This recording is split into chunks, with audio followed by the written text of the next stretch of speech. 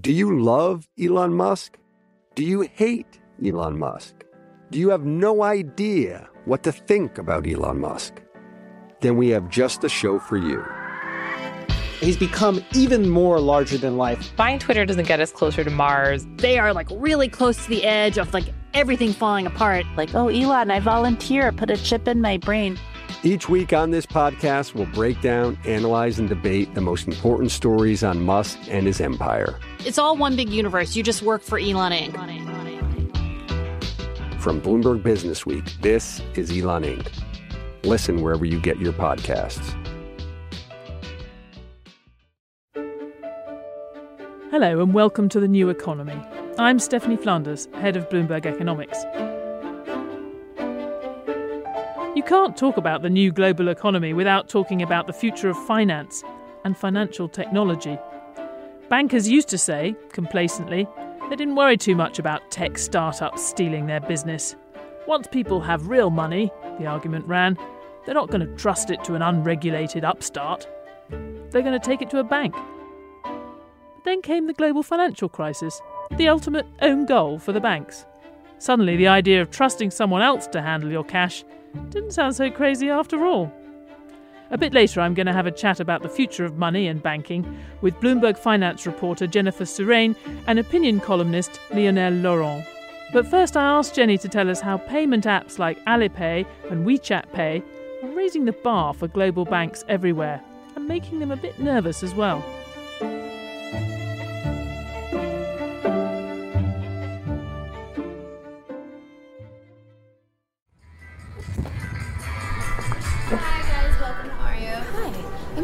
I'm a journalist. I'm here to meet with Leo. You're here to meet with Leo. What's your name? Jenny Surain. Jenny. Is he expecting you? I think so, yeah. That's me, Jenny Surain. I write about banking and payments for Bloomberg News here in New York. And like most New Yorkers, I've noticed the little blue logo with Chinese lettering popping up all over the city.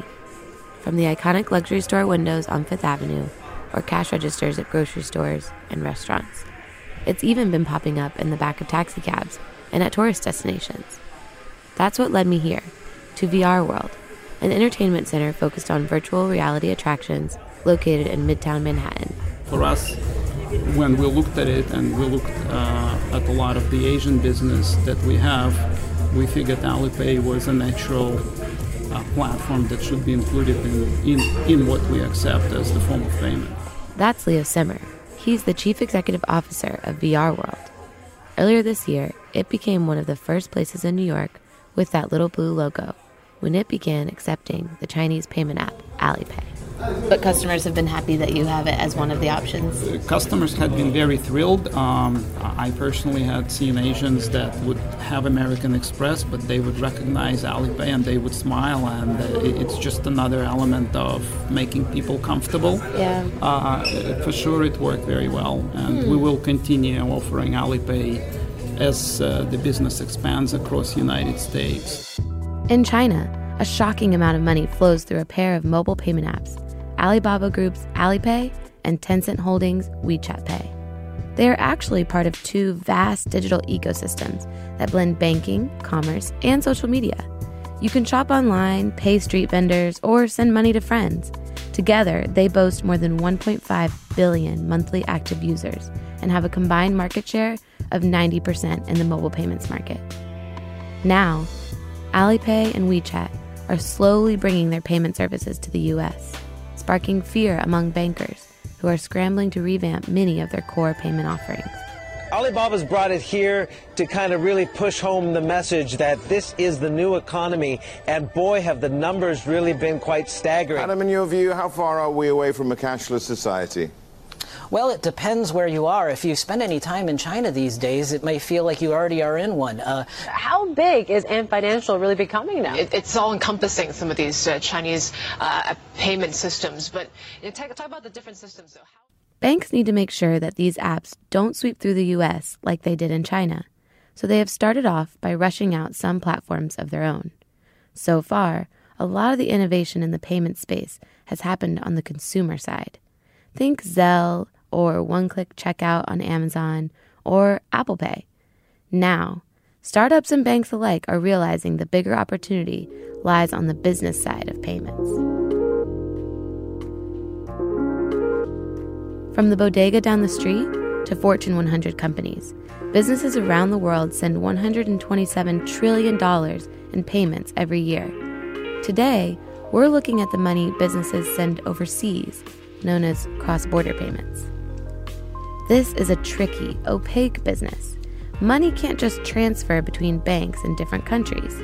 Instead, it gets routed through so-called correspondent banks. And once a company has sent a payment, it often doesn't know when that payment will arrive to its supplier, or which banks will handle it along the way, or even how much will be deducted in fees. This is a big business for banks. Analysts at Goldman Sachs estimate that banks around the world reap about $1 trillion of fees from cross-border payments. I spoke about the hassles of using banks to move money with Kristen Michaud. She's the managing director of Treasury Operations at General Electric. Sometimes I think the assumption is that it's easy, like cash just moves and you have transparency and they relate it to the consumer side. And unfortunately, the industry hasn't made it there yet. And so kind of a day in the life, you might have a supplier calling you up saying they didn't get paid, and then you're spending days working with multiple banking partners to chase down the status of a transaction. So this is a big pain point for multinationals, something that everybody's been pushing for in the industry with the banks. Kristen is part of a growing chorus of corporate treasurers who are asking banks and startups to come together to improve business-to-business payments. Here's a problem she sometimes has. She sends money to her suppliers, and banks deduct their fees along the way. By the time it arrives, the recipient looks at the amount and isn't sure what it's for. She's been complaining about this for years. The good news? Banks have received the message, loud and clear. If you're sending $100, it might receive at your beneficiary at $95. And then sometimes they'll return it because they don't know how to apply that cash. So actually having the transparency to where those fees are coming out, who's deducting those fees, what the total amount is that receives on the supplier side is huge. This is where an organization called SWIFT comes in. SWIFT operates the messaging system that connects the 10,000 banks around the world. Right now, SWIFT is in the throes of introducing what it's calling its Global Payments Innovation Initiative, or GPI. By 2020, banks that are a part of the SWIFT network are required to provide transparency about the cross-border payments they send and receive for clients. Correspondent banking has been around for a long time, and it's done a good job for many years. That's Harry Newman, head of banking at SWIFT. But it's obviously a child of the 80s, and it lacked the transparency and predictability you'd really want to see in a modern payment mechanism. So SWIFT and a group of the large banks came together and agreed it was really time to modernize the service. But what's perhaps most interesting about SWIFT's new efforts is who's leading the charge. Chinese banks. They need a way to fend off the apps taking over their business. Chinese banks are indeed some of the most enthusiastic about joining GPI, and they see it as a means to adapt to an international payment infrastructure. And I think a lot of that is to do with the presence of new entrants in China and in that area of the world. Asia is adopting new technology and sometimes leaping a generation of technology in what it's doing. Chinese banks see as an opportunity to improve the ability they have to provide services to their client. So they value the speed and transparency and the ability to integrate it. General Electric's Kristen Michaud feels the same way. Asia Pacific is a huge driver of this change, right? So you would think this is an initiative coming out of the United States. Definitely not, right? They're kind of the later adopters. The question for banks is whether they will be able to maintain their hold on payments between companies. Apps and tech companies are showing interest in taking that over. Bankers I spoke to said the fight is just getting started. To learn more, I'm visiting Citigroup's headquarters in downtown Manhattan. I'm here to talk to Manish Kohli, Global Head of Payments and Receivables at Citigroup. Hi, Manish. Hello, Hi. How are you? Jenny, how are you doing? Good to see you. Likewise. Thank you so much. I'm sorry I'm so late. No problem. One train did me. Manish says the era of waiting several days or a week for money to move internationally needs to end, and that big U.S. banks like his are working hard to speed things up. He says one problem is that some other banks still sit on the money after they get it. He's trying to spread the word that SWIFT has started to solve that problem with GPI. 50% of payments that move through GPI get paid cross-border in less than 30 minutes. We see that more than 90% of payments that go through SWIFT GPI get credited to the beneficiary within 1 working day. So, some of the industry myths going around that cross-border payments take 7 days, 5 days, 10 days to pay, actually now, just because you can measure it, you actually see that some of those facts are not true. Some bank will say, well, I take 3 hours to process, and I'm starting to see, payment volumes move away from me. I'm going to do it in 5 seconds or 3 seconds because I want to be the bank that attracts the maximum amount of payments to come through me. Yeah. So I think those changes are now only starting to happen. So there's hope yet for cross-border payments to improve. And in Manish's view, it'll be the banks that are leading the charge.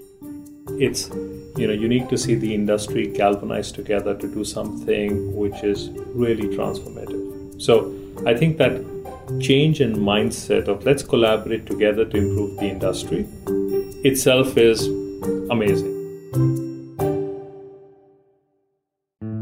Osage County, Oklahoma is getting a lot of attention right now. It's the setting of Martin Scorsese's latest film, Killers of the Flower Moon. The movie's based on a book about the 1920s Osage murders, when white men poured into Osage County and killed Osage people for their oil wealth. I'm Rachel Adams Heard, the host of In Trust, a podcast from Bloomberg and iHeartMedia. For over a year, I was reporting a different story about other ways white people got Osage land and wealth, and how a prominent ranching family in Osage County became one of the biggest landowners here.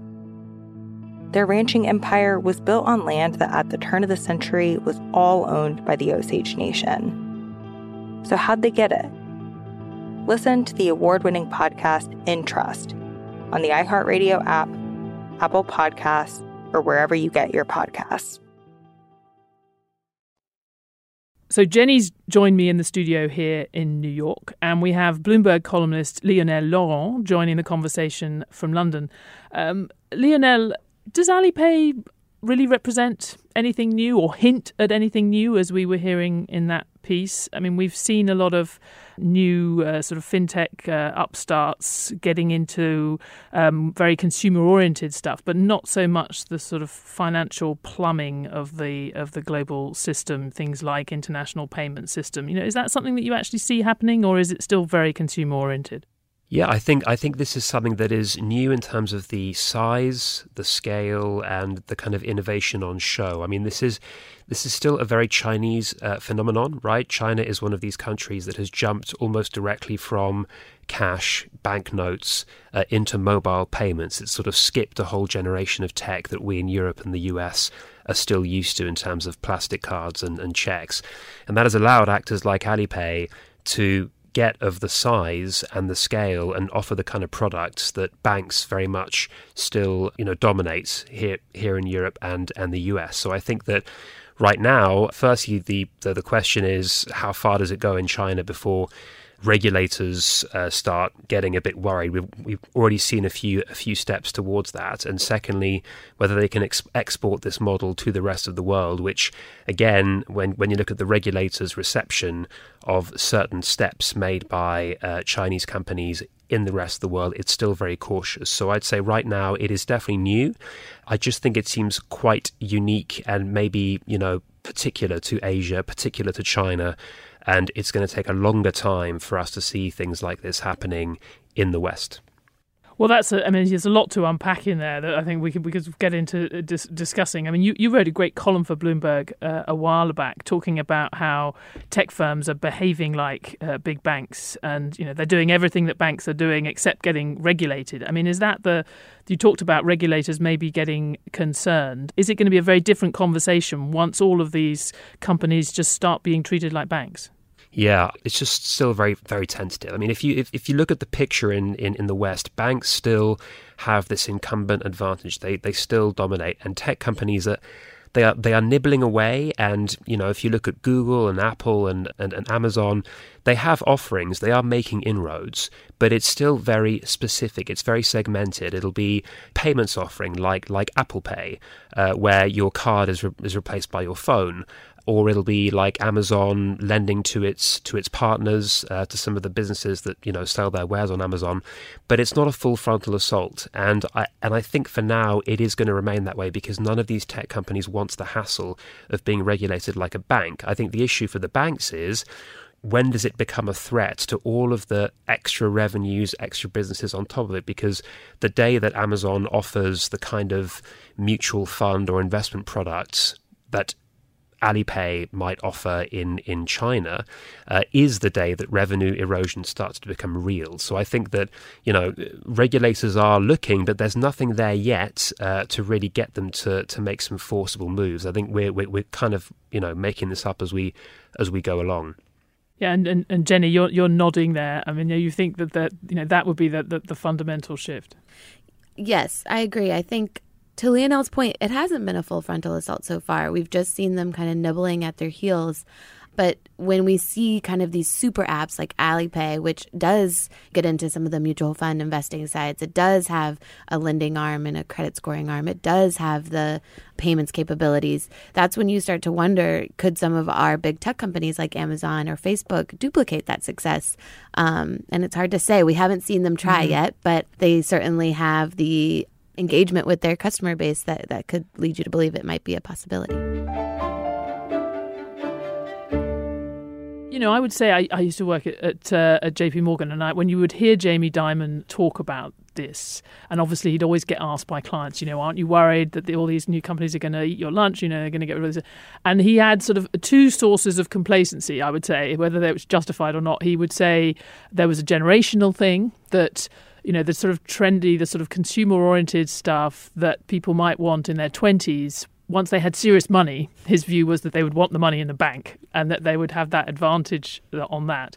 And then the other point, which has come up in what we said before, he would say, look, it's all very well that these consumer-facing stuff is fine, but by the way, we're still doing all of the underlying, we're still responsible for that underlying payment system. We're actually processing stuff for all of these companies. I'd be interested what both of you think on those sort of sources of reassurance that the big banks have had to date, whether it's the generational change, which could be temporary, and the point about the underlying infrastructure being something that people didn't want to get into. Maybe Jenny first. I mean, I think the idea that the banks will long be the pipes of finance, that's probably certainly true. That's a really hard technology and capability to replicate. But is that what they really want? I mean, that essentially makes them a commodity in many ways.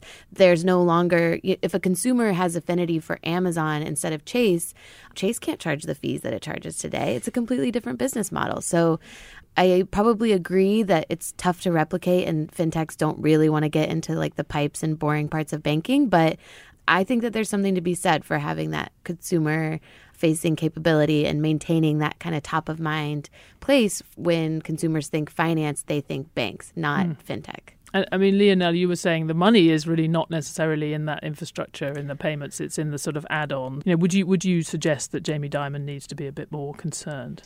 I think Jenny's right. I think that this is very similar to the telecom companies' frequent fear that they're going to be dumb pipes, that essentially they're going to have to spend and invest and build the infrastructure, but it's going to be all these other companies that end up skimming the profits off the top and making money at either end. Look, Jamie Dimon, JP Morgan, again, these are unique banks of a very impressive size. The US market has been tougher to crack than many other markets. It's very concentrated. I'm sure that Mr. Dimon has a lot of good reasons to feel that incumbent advantage. But there are markets that are a bit more maybe vulnerable, UK, Europe, perhaps. And yeah, as Jenny says, there are very big tech companies out there who eventually, almost by accident, could sleepwalk into businesses that Jamie would not want to give up. So I think there's a bit of bravado in there, but I'm pretty sure that Jamie Dimon is in a spot that many banks would love to be in, right? Not just fintech companies.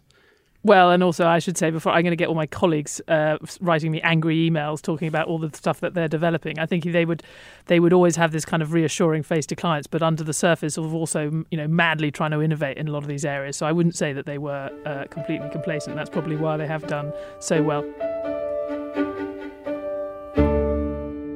Is China actually presenting us with a different kind of model for how a financial sector might develop?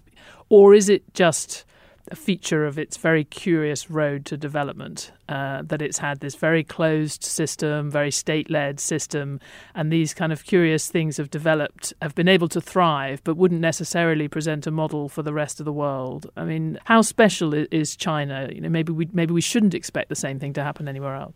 Yeah, I think China is a very unique place. They have kept their system closed off to many of the U.S. companies that would love a crack at China. I think a good example, if you look at Visa and MasterCard, they've long wanted to go to China and bring their technology to that country, but they've been, told very forcefully, no, you cannot come here. And Visa and MasterCard are a part of a system here where, merchants pay interchange every time you swipe your card, either online or in store. And that interchange funds credit card rewards, which are beloved by Americans. And so that system alone is one that it's a hard consumer habit to break, because people are going to go from getting 2% back on every purchase they make to, Alipay doesn't really offer rewards beyond just like the speed and convenience of using it. So there's like little, I think, features like that are really hard to disrupt in the U.S. and that China never had to deal with because they didn't have kind of the legacy infrastructure that places like the U.S. have. I mean, I guess, just to go back to this regulation, I mean, I wonder whether we will look back on this era and say it was a very kind of brief moment in sort of historical terms where all of these new companies and new entrants, some of them very big, going into sectors, whether it's banking or media, and enjoying a period where they weren't being treated like banks or like media companies. Facebook's the obvious example. And once policymakers kind of catch up to the changing environment, this becomes, the business model that those companies had becomes something very, very different. I mean, Lionel, do you think that is, we're heading for a different, maybe less disruptive environment once regulators kind of get a handle on what's going on?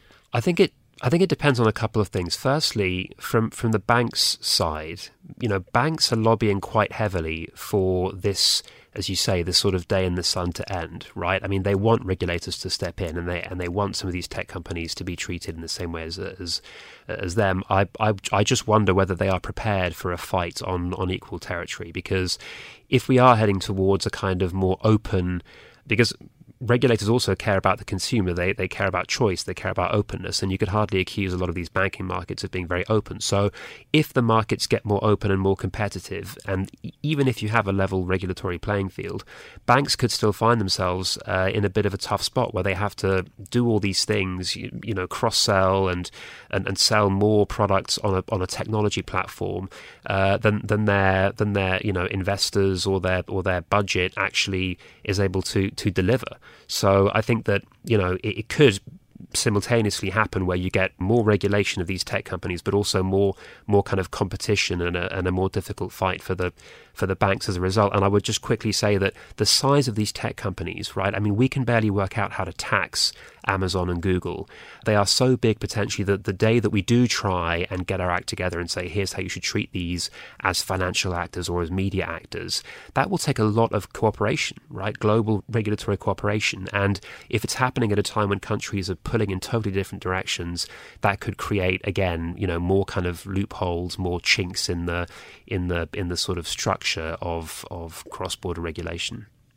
It's a great point, actually, and I think that's just the kind of thing. I think it's why the New Economy Forum is trying to bring together this community of people to think about these issues, because it's clearly going to involve more countries and a lot of different regulators working together. And we may not get any easy answers, not even with all those people sitting in Singapore for a couple of days. But Jenny, just something that did come out, going back on Lionel's point on competition. I mean, part of the point of Alipay is it is just teaching consumers a different way of dealing with financial transactions. And surely that has to have an impact on places like the US that we consider to be, so sophisticated, but still take far longer than any other place to, clear a check or to transfer money. I mean, is it on some of those basic things probably the US could do with a bit of competition? I think, so you're certainly right. The U.S. is behind in a lot of areas in terms of money movement. We still have a very large check presence in the U.S. and we still use a lot of cash here. And so certainly competition is, a good thing in that sense. I think things like Alipay making their way here or, the rise of things like Venmo or Zelle from the banks, it does kind of ratchet up expectations on the consumer side. And then, corporates, they send trillions of dollars a year, both in the U.S. and around the world. And that is also an area where money moves really slowly. It's a very opaque area, like we talked about in the reporting. But basically, it has this effect of kind of raising everyone's standards. And suddenly, banks can no longer sit on their money for 2 or 3 days. They have to get it through and really address their customers' needs. Well, okay. Lionel Laurent, Bloomberg Opinion columnist in London, and Jennifer Surain here in New York. Thanks very much for joining me on this. I think we've had some bit of reassurance for the likes of Jamie Dimon, but also massive challenge for global policymakers when it comes to this interaction of technology and finance, and plenty to be discussed at the New Economy Forum in Singapore. Thanks for listening to The New Economy. Today's episode was reported by Jennifer Surain with editor David Shear. It was produced by Magnus Hendrickson. Francesca Levy is the head of Bloomberg Podcasts.